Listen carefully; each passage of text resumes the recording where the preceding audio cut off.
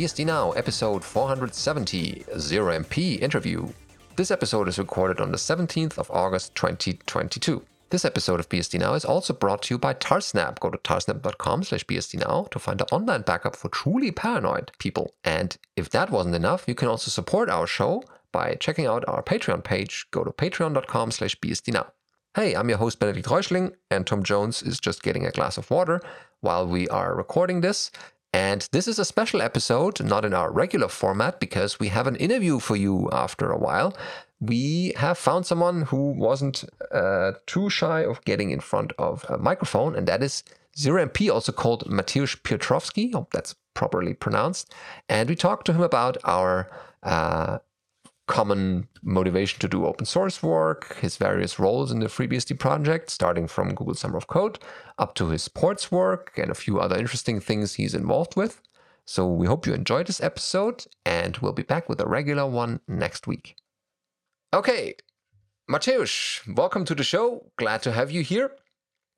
And I should probably introduce you not too much because you're probably going to do this yourself.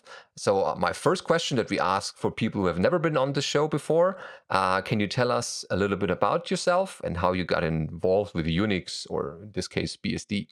Hi, Benedikt and Tom. Thanks for having me. So I actually don't remember how I got involved with Unix. I think I started using Linux in high school, and then I was doing a lot of distro hopping, and I think I was using something called Crunchbang Linux for quite long. It was very nice. It had an OpenBox window manager or something, and it was very minimal.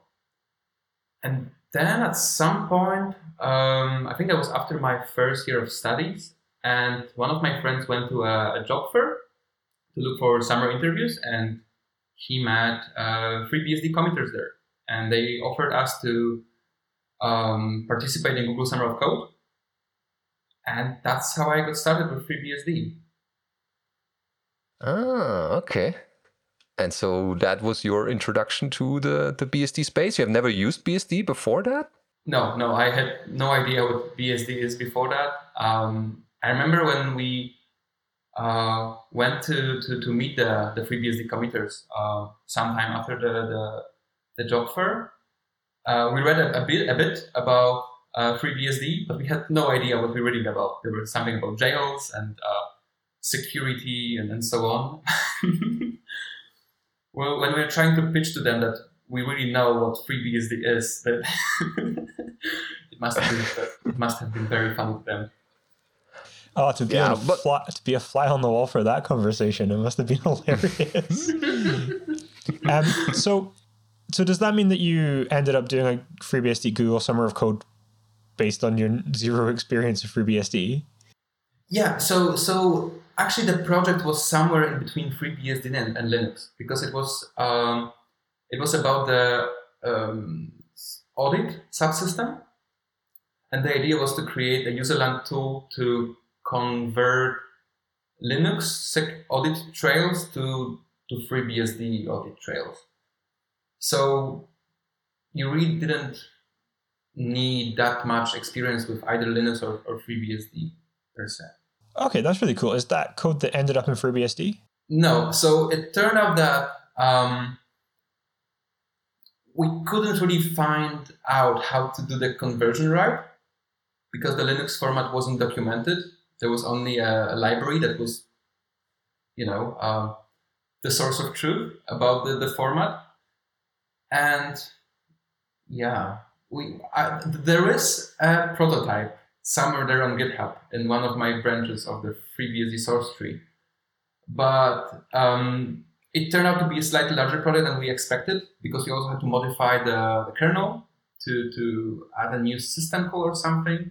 Because when we were doing the conversion, we had to create a new audit event, I think, but with a specified timestamp or something like that. And you cannot just create an arbitrary audit event with an arbitrary timestamp at the moment. So yes, this project is ongoing in a way. That's really cool. So I mean, this is totally not on the list of questions we started with.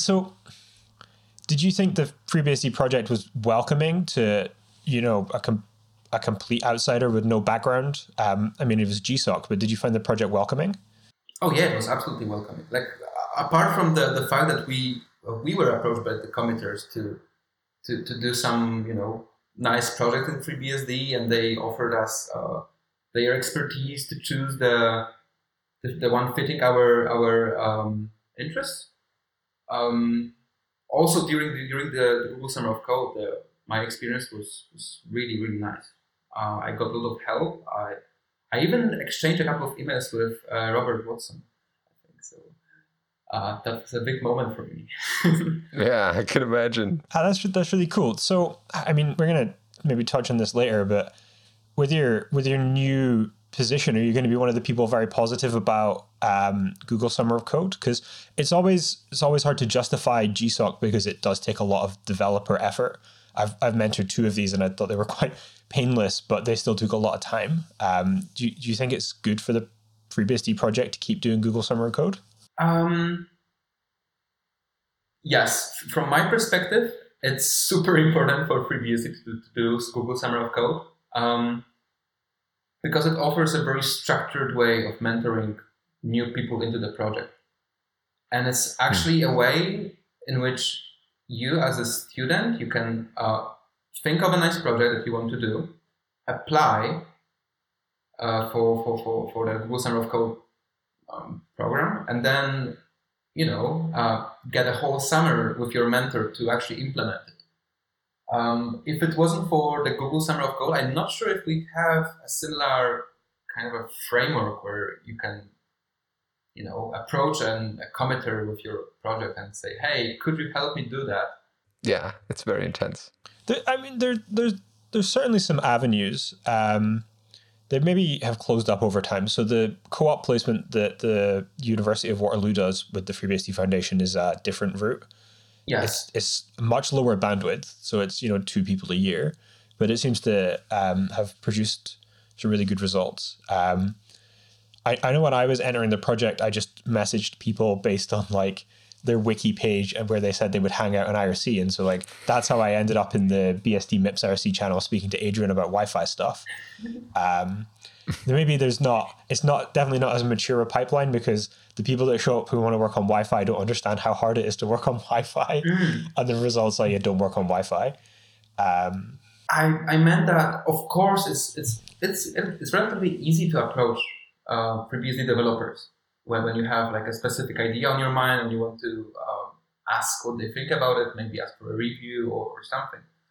But if you want to work on FreeBSD in the form of an internship or a project with a grant, then Google Summer of Code is probably the easiest path. Yeah, totally. I'm a big proponent of GSOC. I still think it's great. It would be interesting to figure out if we could arrange a route for people that have, I'm interested in working on X, but I'm not sure how to get started. Like some form of mentorship that could follow that path. Because not everything needs to be as formal as a GSOC, but... Mm-hmm. Yeah, that would be cool. It's also easy for me to say that GSOC is great because I was never mentoring in a GSOC scenario, right? So sign him up for next year. But you also brought in some programming experience into the project. You weren't, or during the Google Summer of Code, you weren't completely new to this area, to C programming, I guess it was. I mean, I was studying computer science, so I had some experience with it. But it's from when I'm looking at the code now, it was probably of very low quality. Most code required much more work to get committed properly. Yeah, but that's okay. I think this another hidden goal of Google Summer of Code is also that people stay on after it's officially over to fix the remaining issues, and that way are getting into the project afterwards. Yeah, this is actually how I stayed in FreeBSD. I was continuing my efforts to do something about this project. discovering new and new interesting behaviors in the audit system. And yeah, as the time passed, I found new areas of interest in FreeBSD, and yeah, that was the way I stayed. Okay, great. So as we move on to the more recent work you've done and the work you've done since the GSOC, what are some things or some places in FreeBSD that you could be blamed for, or maybe you've been responsible for? So at the very beginning of my so after GSOC, I spent a lot of time in the documentation area, specifically in on our wiki, the FreeBSD wiki. I cleaned up a lot of pages there. And I actually had the idea to migrate this wiki to a different system, just to make it a bit more accessible, maybe have a different syntax there. Oh yeah, I remember us talking about that in Cambridge. Yeah, it was a long time ago, and at that time I had this idea to maybe move all our documentation to Wiki, to make it resemble ArchWiki maybe. But then I quickly learned that on a wiki it's very hard to moderate things, and having an actual doc tree is usually a much better idea, especially for our project. Yeah, apart from the wiki, I also contribute quite a lot to the manual pages.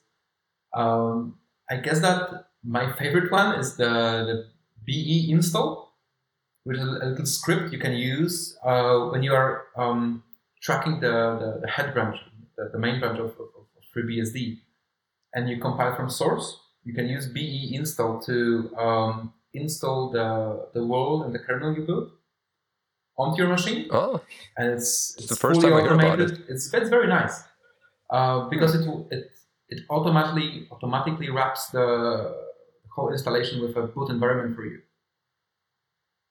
Oh, I see. So that you have a separate environment for it. Mm-hmm. Yeah, so it's very nice, and I'm really proud of this manual page. And apart from that, I maintain a bit of ports, and I wrote some bash completions for FreeBSD specific tools like PKG or Poodir. Yeah. Benedict, do you have a favorite man page? So the man page that I show to students when I introduce them to man page is the yes man page, because it fits on one slide and it's very compact and easy. I always say this is a very positive man page. There's no man page, although you can let yes say no. And then students laugh and kind of get what I want. Then I show you the other extreme, like the LS man page, which has all the alphabet soup in capital and lowercase letters. And there's something in there in between the two. So, I mean, there's so many contenders. I hit one the other day, I think about the buff subsystem, that was just written with so much bitterness that I couldn't believe it existed. I thought it was hilarious. But my favorite one is from, I mean, it's no longer in FreeBSD, but it's the EP man page, and there's a diagnostic section, and there's a EP0 : C3509 in test mode, erase pencil mark. This means that someone has scribbled with pencil in the test area on the card. Erase the pencil mark and reboot. This is not a joke. Ooh, okay. Yeah, man pages are very interesting if you look deeper behind the scenes or in the history of them, like which changes were made. It's great working with something really old, right? Because it's a bit like walking around an old castle. Like, no matter where you poke, it's going to be interesting and there's going to be a story. There's a ghost in there, yeah. Yeah, there's lots of ghosts. Yeah, but it's interesting work, and not only the formatting, but also like trying to keep a certain style of writing or a certain language that you use that's neutral but still brings or carries along what you want to convey to the user. Oh yes, okay, yes. So, I even sorry. No, continue. I even created a manual page for that. I think it's called style.mdoc or the other way around, and it explains how to what's the style for writing a manual page in FreeBSD. But it's a work in progress. We have to add a bit more rules we have to that manual page. Is it in the tree yet? It is. Cool. Oh, yeah. And we can point people to it and say, here, it's written down. We don't just pull this out of our heads. We just have this written down at one point. Is it cross-referenced into style? Because I feel like they're... If you do man style, though, and you're too lazy to go all the way to the bottom of that giant file, you're never going to find out there's an MDoc one. That's true. Is there a style man page for shell scripts? No, but there is one for makefiles. But there should be one, now that you mention it. Ah, yeah. Never speak to Tom. He'll give you lots of work. We're just getting so I think deep that in most the of our makefiles, they often have a comment at the very beginning that they follow the style 9 roughly. Mm-hmm. Roughly. Yeah, it's a very... But still, the people who work on the documentation and when we do reviews, we kind of look for certain things that can be detected easily with like tools like Igor and Mandoc, Tilint. But of course, other things have to be read by a human and say, okay, you shouldn't use a U here or whatever it is. There is certain things that only people can detect, although the tools help a lot with them general cleanups. Okay, so yeah, that was already quite helpful, and it still is. And so you also served as the first doc engineering secretary. I think I have a small part in that. And also you joined the FreeBSD core team in this term on your own. We didn't, force you into that. So what interested you in these roles, and what do you want to accomplish in that core term with the others? So both in case of doc secretary role and the core team member role, I was just curious how those teams work internally and how does it affect the project. So I just want to see how it really works inside. And regarding whether I have any projects for the core team for this term, I don't have any specific ones like improve the desktop support in FreeBSD or something. And that's partially because, from what I understand, core team is not supposed to have this kind of ideas, right? It's you don't have to be on the core to do projects in FreeBSD. Yeah, everyone can do that. Yeah, so I'm really happy about the project EuroBSDCon, because we will have a dev summit finally in person, and I'll be able to talk to fellow developers and see what kind of projects we need as the FreeBSD project. So, for example, I know that there is a need for another package branch for minor releases that would specifically build kernel modules, because it turns out that sometimes when you have 12.1 and 12.2, the kernel modules don't exactly work in between those releases. You have to rebuild them. However, currently our package repository is built on the lowest supported minor release, so it causes a lot of problems to do that upgrade. And then, in order to complete such a project in FreeBSD, you have to coordinate a couple of teams. And I think this is where the core team can help the project. They're in a certain role or in a central role that can put these teams into the same room or just makes stuff work between or cross teams. And keep track of the progress, right, of this issue. Yeah, for that, it's a good place to look. Even if you're new to core, this is perfectly fine. We actually want fresh blood in the core team because people have different ideas, different approaches that haven't been tried before. And so I think this is a nice mixture of people who have been on core and had their own share of experiences, good or bad, and with new people who could bring in new ideas that we old folks haven't thought about. And also, again, that was also my motivation when I started my first core term. Like, how is this actually working? What's needed to make the project work like that? And what can individual people do to make this a better experience overall? Mm-hmm.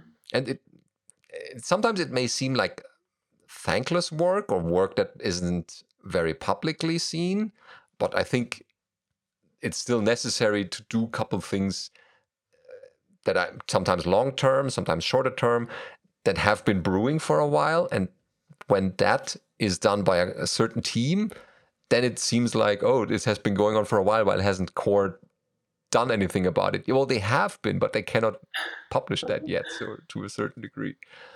Yeah, but it's important work. I think it's really nice. It's a nice feeling to be able to support FreeBSD developers this way, to let them code, and we take care of the rest, exactly. The paperwork. Yeah, I also find working with this small knit team interesting because they have also different viewpoints, and yes, there's problems with time zones, and we need to find a common meeting time and stuff like that. But overall, they all want to do the same thing for this term or for this core time that they are elected to, and so I think it's a nice way of working with that team together with other members of the project. Also, from what I remember, this core is it has the least amount of source committers, right, on it. Oh, that's true. Yeah, that's unusual, but well, that's not a so it's also an interesting scenario because we will have much more doc and ports opinions now on core. Mm-hmm. Yeah. So that could mean there's a certain direction taken. Mm-hmm.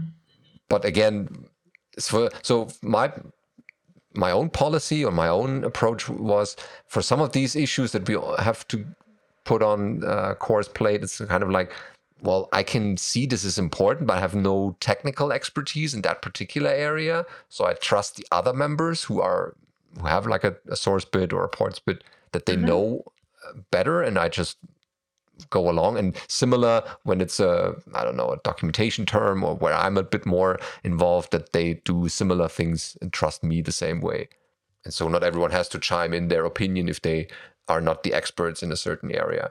So yeah, it'll be interesting. I'm kind of looking forward to that term. Mm-hmm. It's something new and exciting. Don't ask me at the end of the term how I feel, but it's certainly interesting in one way or the other. So that was very cryptic. To return to the first part of the question, so you were the first DocEng secretary. Could you explain what that role was? Because I don't think many people will know, and maybe what you learned from it. So as a DocEng secretary, well, it's really it's mostly administrative work. So I don't really participate in any discussions as a DocEng member, although I see all the emails. So when there is a transition from DocBook to AsciiDoc, I can see the transition happening behind the scenes, but I can't really have a vote whether that's a good idea or not. At the same time, a DocEng secretary is responsible for answering emails coming to the DocEng if they are time critical, or something like that. Also, a DocEng secretary handles voting procedures.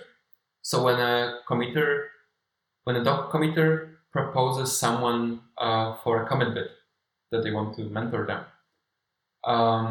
then the DocEng has to have a vote on that, and it's up to the DocEng secretary to handle the procedures of that. Yeah. And so that the team itself doesn't have to, have you voted already? Have you? I did this 2 weeks ago. So that there's a certain person keeping track of that, and we also don't get confused ourselves. So that's usually what a secretary does. And for one reason or the others, the core had for the longest time a secretary. The ports management team had one, but the DocEng team never had one. So I thought, why not? This would still be helpful, even though their role is a bit different than the typical source-based roles. But nevertheless, the work is the same, like you said, with the commit bits and some of the like note taking and administrative work. Mhm. So yeah, And definitely then, appreciate it. yeah, sorry. I just wanted to add that there's also another detail to that. The amount of work is actually not that large. So when I was away, there were people who were able to, on the Dockenge team, they were able to handle that work for me, which was very nice of them. Because sometimes I didn't have the time to contribute that much time to Dockenge, you know. Yeah, well, we're all volunteers, most of us. So yeah, so even if you don't have a Dockenge secretary, it still kind of works. It's not critical, but it's certainly very helpful to the Dockenge team to have one. Mm-hmm. Yeah, so that's certainly true, and we will probably continue with that role. It probably will not become obsolete anytime soon. One more thing, it's also a great way to join a team and to see how it operates. Because when you are a new member or in the like a new committer, you don't really have that much credibility maybe to be a member of Port Manager or Dockenge or core team. But it could very well be that you can become a secretary, and this is going to give you, a lot of insights into how the project works. Oh yeah, that's true. And if you're having some organizational talents, like if you can keep a calendar or remind people to vote, or just keep, I don't know, something orderly that wasn't so orderly before. Yes, it's surprisingly hard, right? Yeah, I mean, we all have to do this on our own, but for a team, it's kind of like, a bit of extra responsibility. But again, if people are not that good in programming or whatever, they could still be a useful member in a secretary role. Mm-hmm. So yeah, this is certainly a different kind of open source work. Cool. And so on top of doing documentation work and being on the core team and helping Dockenge in the past, you also maintain some ports. What are you currently looking after? So currently I'm looking after a bit over 150 ports. Wow.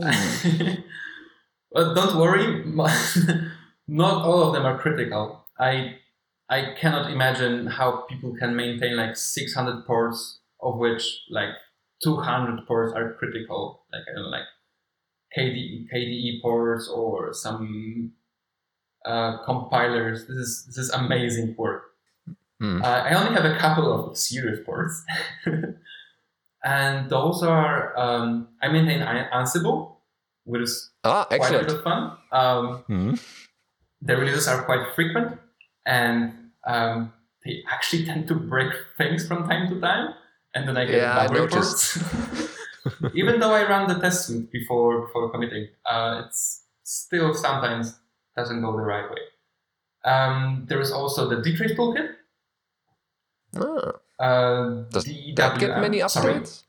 Does that get many updates? Well, the original one, no, really. It's in archive mode, pretty much, I think. But there is a copy of the dtrace toolkit in the open dtrace project.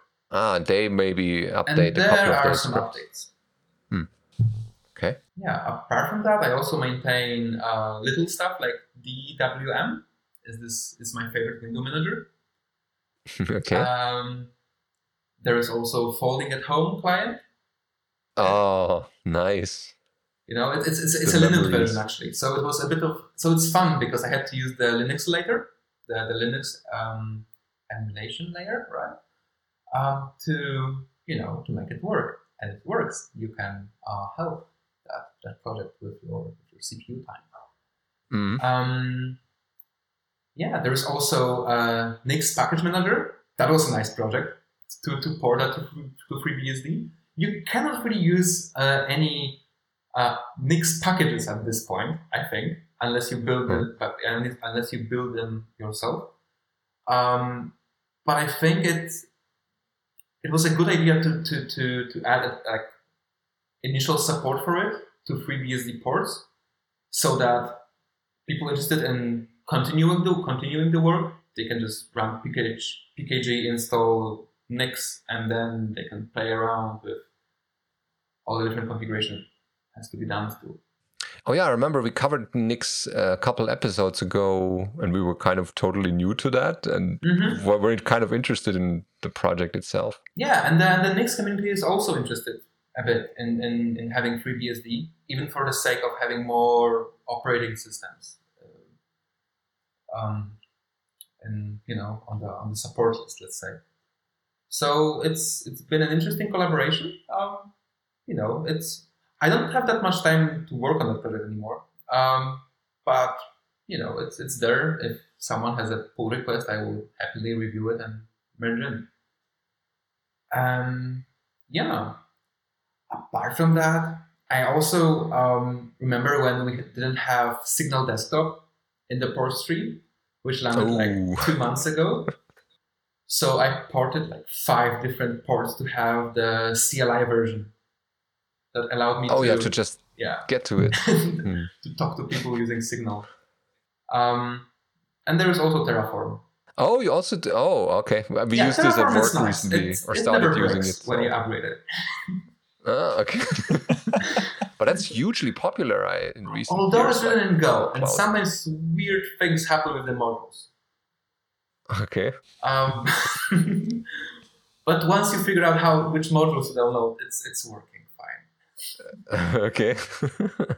And so basically you take ports that you use yourself, and if they have no maintainer yet, you try to take that over, or what's the idea? So most of the ports I maintain are the ones I ported myself, because I saw like a new project online, or there was a project I wanted to use, and I really don't like building from source and then installing it, with make install, like just some random command you find on the internet.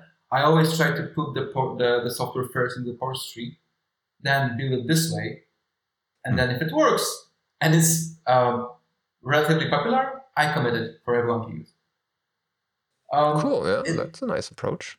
Yes, it's also a very sane approach because the port tree takes care of a lot of things, like the flags and paths and everything. So it really makes porting things much easier when you do it with the port tree first than if you do it, in a separate directory, and because then you have to redo everything with ports anyway. Yeah, I always wanted to get into ports, but I never had the time to dedicate a little bit of, pet project with it. So maybe one day I will get to it. But I like the ports people because they kind of bridge the FreeBSD operating system to the applications, and they talk also to the upstream. And if there's like a specialty on FreeBSD, they report that, or if there's a bug they found, they report that upstream. So I think that's kind of nice, so that we also have enough software available for the base operating system. Oh yeah, I submitted quite a bit of patches like that to add support for FreeBSD, or add a little define there that said that, hey, FreeBSD is also fine. We exist, Yeah. It's always fun to work with, of course, unless it's a super large project like Electron, for example. Well, now we have it, but it was really quite a bit of effort for that takes a team typically to get it all together and maintain it also, not just port it once and then totally forget it, but also making it updatable and get the newer versions. Yes. Yeah, I can imagine this being interesting and also a lot of work. Very nice. Cool. So let's switch gears here a little bit. You're currently writing your thesis, or are starting your master thesis. Can you tell us a little bit about that work, if it's not too secret? No, it's not. I'll gladly share some bits with you. Since I spent so much time with the FreeBSD community, I wanted to, use the possibilities I have. And why not? Makes sense. And being able to ask community members about things I find confusing. So I'm writing about performance analysis of dtrace on FreeBSD and eBPF on Linux. So during some conversations on some development channels in FreeBSD, maybe it was even Twitter, I learned that the overhead of tracing tools, sometimes it's not as negligible as the presentations usually say. So very often when you learn about dtrace, it's marketed as having almost no overhead, which is kind of true. But then also, if you start to use it very heavily, you can see the overhead. And the same applies to eBPF. And it was quite interesting to me that people measure those things all the time when they deploy their services and they want to use dtrace or eBPF, and they decide between FreeBSD or Linux, and they figure out that one operating system is slower than the other, and it's not possible to trace something on one system because it's too slow, and then it's possible to do it on the other one because it's fast enough. But I couldn't find any, documentation or papers on that. So I decided to write one and, document what's the overhead, what you can expect when you trace things. If I'm lucky, I will be able to compare maybe Linux performance to FreeBSD performance, although this may be a bit difficult. Originally, I also wanted to see if I can find any bottlenecks that cause the overhead.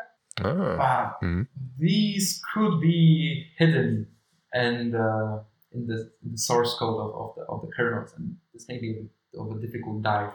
Yeah, because I can imagine this being like, how do you actually construct such an experiment? Like, because dtrace is so fine-grained in a level where it can trace, how do you make a performance measuring? Ideally, you would like to use dtrace, right? to dtrace? There are ways to do it. Like you have those hardware counters, right? HWPC, yeah, something like that. Yeah. But then it really depends how complicated you want the experiment setup to be. And I'm still testing various setups and seeing what the noise is when I'm measuring the overhead. There are different ways. Yeah, okay. And so you're just starting? This is the initial draft of the research, or are you in the middle already, or? So I'm pretty much in the middle, I think. I did quite a bit of initial research. So the idea we had with my supervisor is that first we do some research if it makes sense to measure that, to see if it's even a scientifically reasonable project. Because the master thesis has to be a scientific work. Yeah, I hear this kind of thing all the time. So it had to, make sense scientifically. And it turns out it does have some value. So, now it's time to collect those measurements properly and then analyze them and so on. Okay, that's certainly interesting, yeah. And that's, Tom, you were going to say something. Yeah, but I don't know what now. So you've told me before that this work is the core to what you're going to present at EuroBSDCon. Could you maybe explain a little bit about what of this work you're going to talk about at EuroBSDCon next month? Oh yeah, of course. The presentation on EuroBSDCon is going to be a distilled version of my thesis. I will focus on a couple of workloads and measure them to see what the overhead is and then present it. But then in the case of my thesis, it's about analyzing the results really and maybe finding the bottlenecks, understanding why it is so. But during the presentation, I want to focus on the intuitions. So I will show that, hey, this is the numbers I got from measuring the overhead. This is what you can expect when you trace things on your own in your own production environments. So that in the future, when you are about to trace your very busy server, you may reconsider because it may be just too heavy for it to handle. So for your BSDCon talks, there's the box you have to tick that says it's like beginner, intermediate, or advanced content. Which one did you tick for this talk? It won't be advanced, I think, because ultimately it's going to be from the administrator perspective, right? It will explain to the audience, if they use those tools and those tools are there to be used, what they can expect from those tools to, like, in what way using those tools affect my system? That's the question I want to answer. So I won't be diving deeply into how DeepTrace works or eBPF. So it won't require you to be a kernel developer to understand what I'm talking about. Yeah, you can go to that beginner talk. friendly, I think. I'm glad. So my EuroBSDCon talk comes from a similar background, but I always want to talk to beginners. I always want to talk at a very the depth's not super relatable to everyone, but there's a lot of relatable stuff that comes from it's really hard to measure a computer. And because my talk is on performance as well, right now I'm trying to figure out how you quantify the effects of measuring CPU usage, which I think is hilarious because it just hurts your head after a while.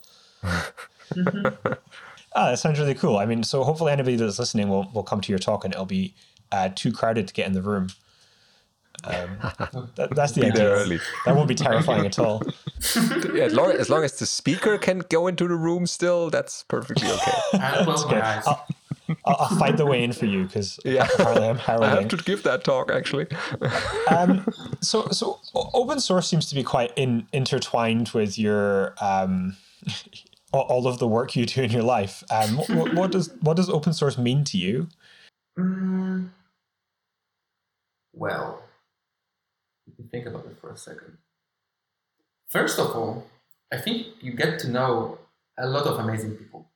So, apart from FreeBSD, I'm also participating, let's say, in other open sourcey communities.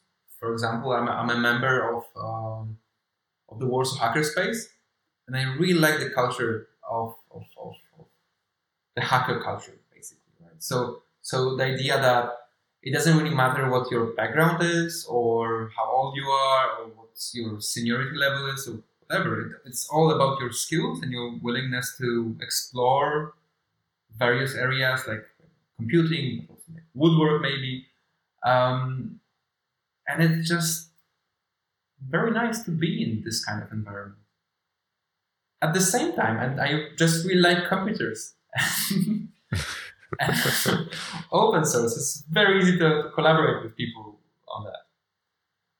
And apart from those two, it also sparks a lot of joy when you commit things and you see people use your patches, your code, and they quote you the manual pages you wrote, or they appreciate the typos you fixed. It's just really, really nice. And I don't know, I just like it. Yeah, well said. Many of these things resonate with me a lot, and I guess Tom will also chime in here. It's also a great learning experience, right? Yeah. No one ever appreciates the typos I add. Oh, you're the one. That's me. I'm sorry. Yeah. Yeah, the first thing you said, I think we once talked that you have a very international family, whatever that means. And I think it's also like the BSD family of operating systems, and the BSDs as a whole is one big family, as many people will agree with. Actually, Tom. So that's probably also. I think that there is a group that appreciates your typos. So I remember when I was starting to contribute to FreeBSD, and like everyone is always saying, "Hey, just if you want to start contributing, just look for the typos." Yeah. And the truth is that if you can open like a random manual page or a random source file, there is always at least one typo there. Yeah, as much as we can check. Yeah, it's weird because these should all have been fixed by now, because how many people read man pages every day, and they should like stumble upon them every time, but not many of them bother to submit them. Yeah, but There's how always often are you one reading typo. the LS man page? Yeah. I mean, and some people don't bother. They think it's part of the man page. It has to be this way. But then you let a spell checker run over it, and it's kind of, yeah, well, this is not right. This shouldn't, there's not a word. But yeah, I definitely see the same motivations in other people that you mentioned, and some of it my own as well. So definitely a good description of what open source means, because we also have a lot of people listening to the podcast who are like, yeah, I always want to contribute, or I want to know what's going on in these projects, but I'm not too well versed in programming. But you don't have to, right? You can do this kind of work like porting or finding the bugs or adding typos, fixing them. So it's not the end of your open source career if you cannot program. Yeah. And so, yeah, it's And you know open what's for also everyone. cool about open source is that Yeah. all your contributions are public. So when you contribute Oh, yes. something, you can send the link to your family and friends and say, "Hey, look, I'm on the internet." Yeah, look here, I am. And also, like for if you're changing jobs or applying for jobs in the first place, you can include a list on your, I don't know, GitHub or wherever, and show, hey, this is what I've done as prior work or in my Of open course, this is source a very pragmatic space. approach. I agree. Yeah. And so it's, yeah, people just do it for the fun of it, and other people are like, hey, this is also a bit of a resume building activity. And so, yeah, many people have different reasons for that, but it's certainly a rewarding experience. On that note, do you have any cool Unix or BSD tip for us that we could maybe give to the world as part of this show? Something that's not well known or that you use very often? I really like this little utility called ENTR, enter or enter, whatever. Yeah, I think you showed it to me once, Probably. but let us know what it is. Maybe I don't it's recall like correctly. it's a tool you can use to reload, to run a script whenever a file changes. So you pipe the list of files into this utility, and then you specify what to do when one of those files change. Uh-huh. So it's really nice because you can create ad hoc CI pipeline on your laptop. Yeah. Yeah, and it's very And unique. that's in ports? It's in ports, yes, and I also use it for my little program for previewing manual pages when I edit them.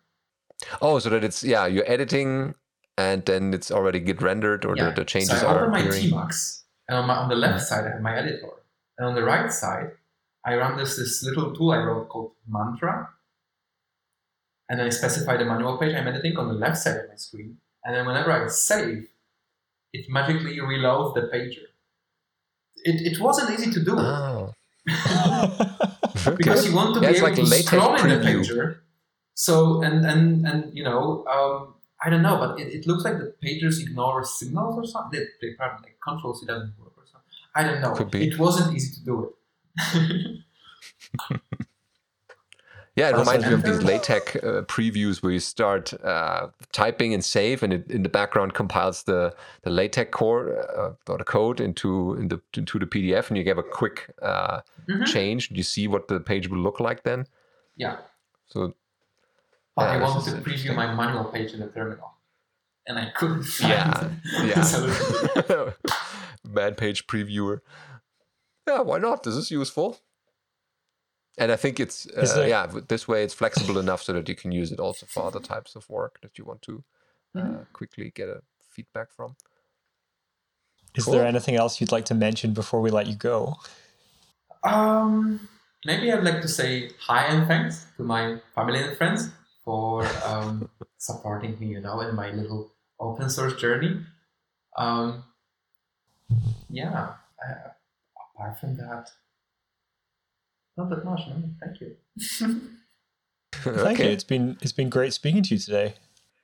Yeah, thanks for coming on to the show and showing yourself what you're doing in the open source space, because a lot of people ask us, hey, can you do another interview? Why aren't you doing so many interviews anymore? It's kind of difficult to find people, and that's why we're happy that you agreed to have this interview with us today. Of course. It's always a pleasure. All right. So then good luck with your future open source work, and of course your academic work first. That is probably finishing up your whole academic career, or is there plans to do other things afterwards academically? I don't know yet. I probably won't do a PhD, but who knows? Who knows? Okay. There is so much to research about the overhead of tracing tools. Yeah, it's not very commonly researched. Not too popular, as far as I can tell. Okay, so yeah, wherever this leads to, maybe we do another interview with the new work you're doing then. And yeah, until then, good luck with your work, and see you in Vienna. See you. Thank you. Bye. Bye. We hope you liked this interview with 0MP Mateusz Piotrowski. Thank you again for appearing in our show. And if you are interested in future episodes like this, check out our BSD Now page, bsdnow.tv, and we are also looking for feedback that we could get from you, or questions that you have about BSDs, any problems you might have encountered, or any kind of questions towards us, anything about this show. Send this to us at feedback@bsdnow.tv. And as I said in the introduction, we will be back with a regular episode next week. Till then, bye-bye.